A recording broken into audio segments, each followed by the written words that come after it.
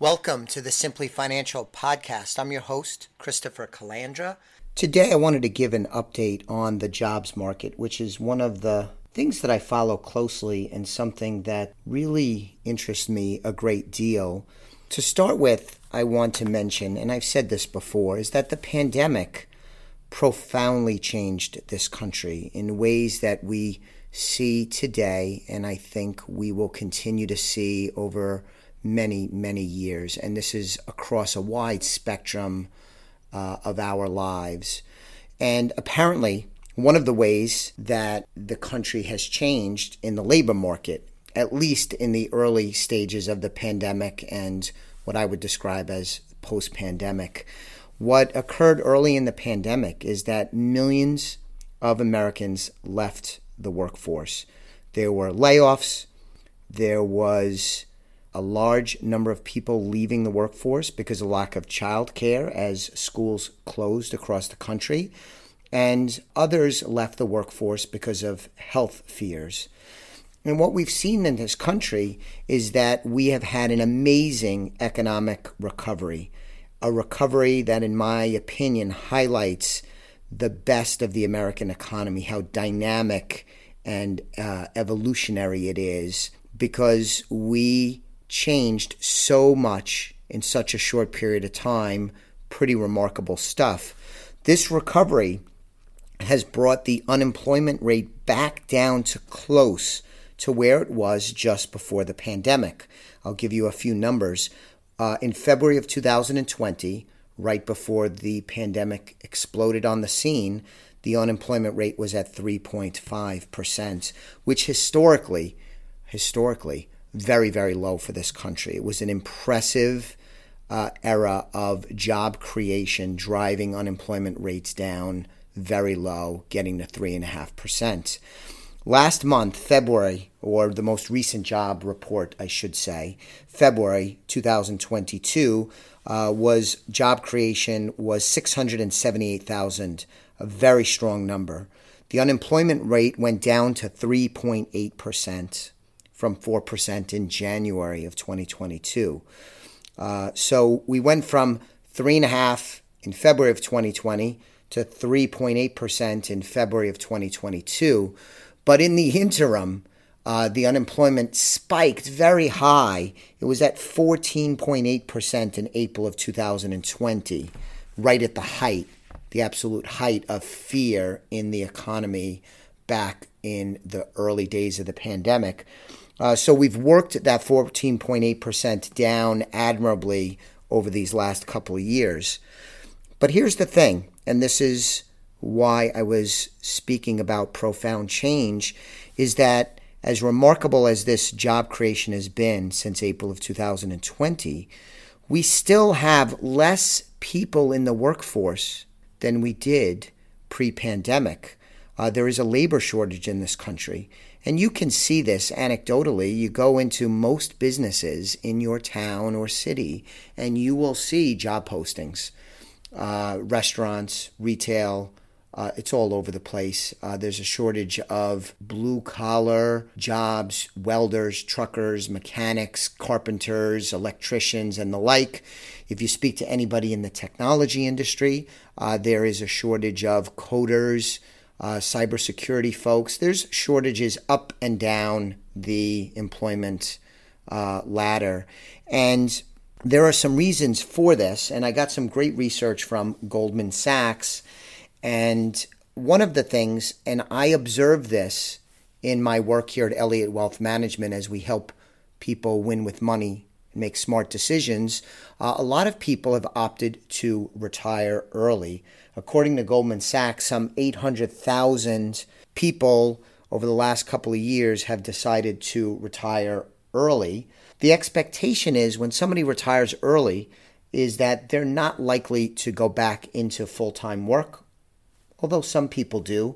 But by and large, according to Goldman Sachs, that it is sticky and they're likely to stay in retirement.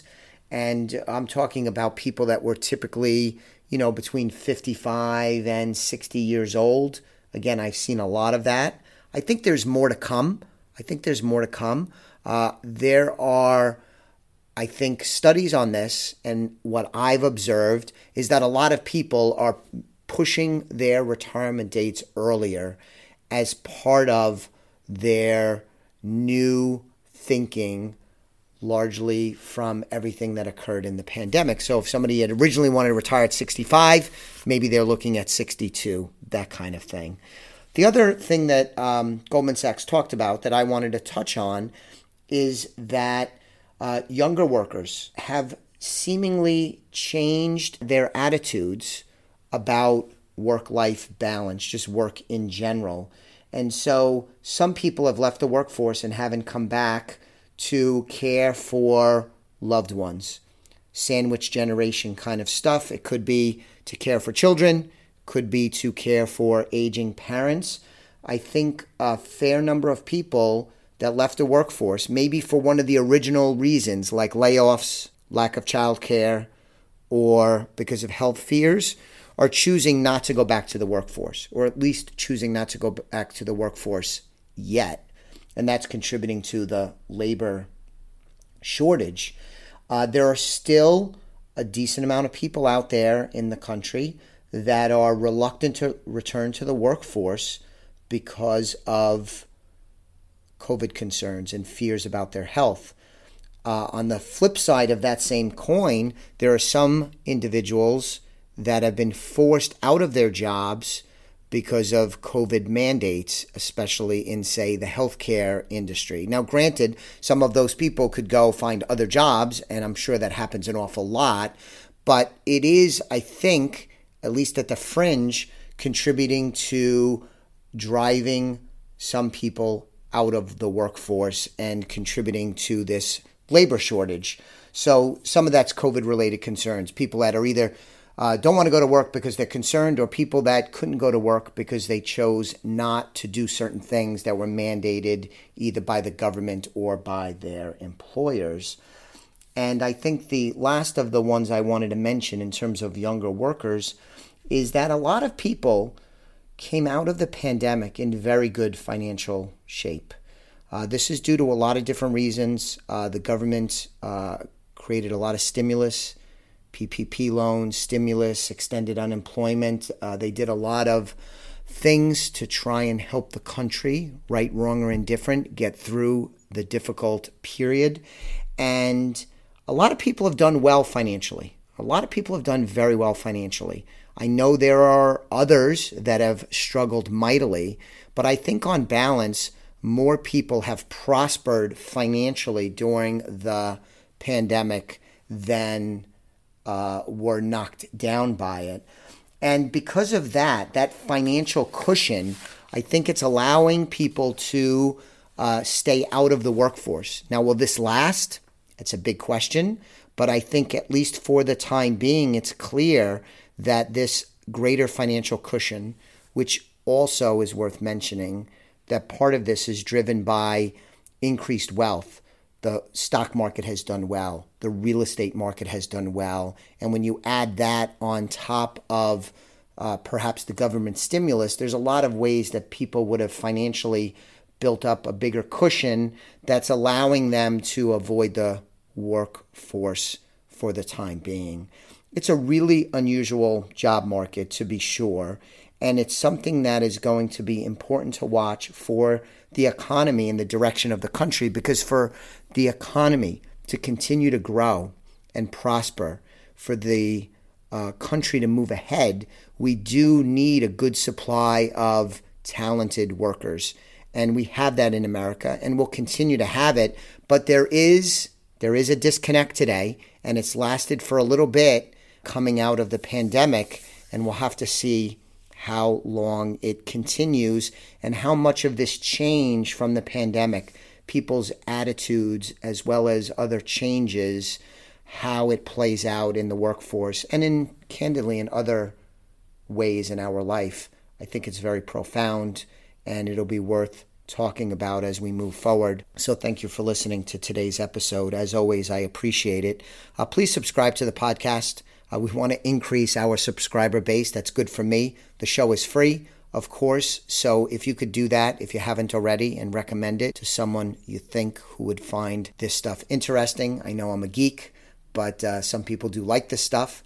And check out my website, elliottwealth.com.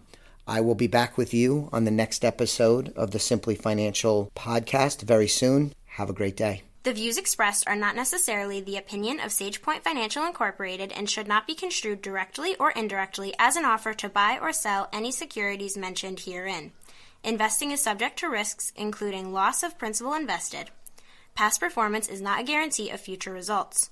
No strategy can assure a profit nor protect against loss. Please note that individual situations can vary. Therefore, the information should be relied upon when coordinated with individual professional advice. Please note, the information being provided is strictly as a courtesy. When you link to any of the websites provided here, you are leaving this website. We make no representation as to the completeness or accuracy of the information provided at these websites, nor is the company liable for any direct or indirect technical or system issues or any consequences arising out of your access to your use of third-party technologies, websites, information, and programs made available through this website. When you access one of these websites, you are leaving our website and assume total responsibility and risk for your use of the websites you are linking to. Securities and advisory services are offered through SagePoint Financial Incorporated, member FINRA SIPC. Insurance services offered through Elliott Wealth Management, LLC, not affiliated with SagePoint Financial.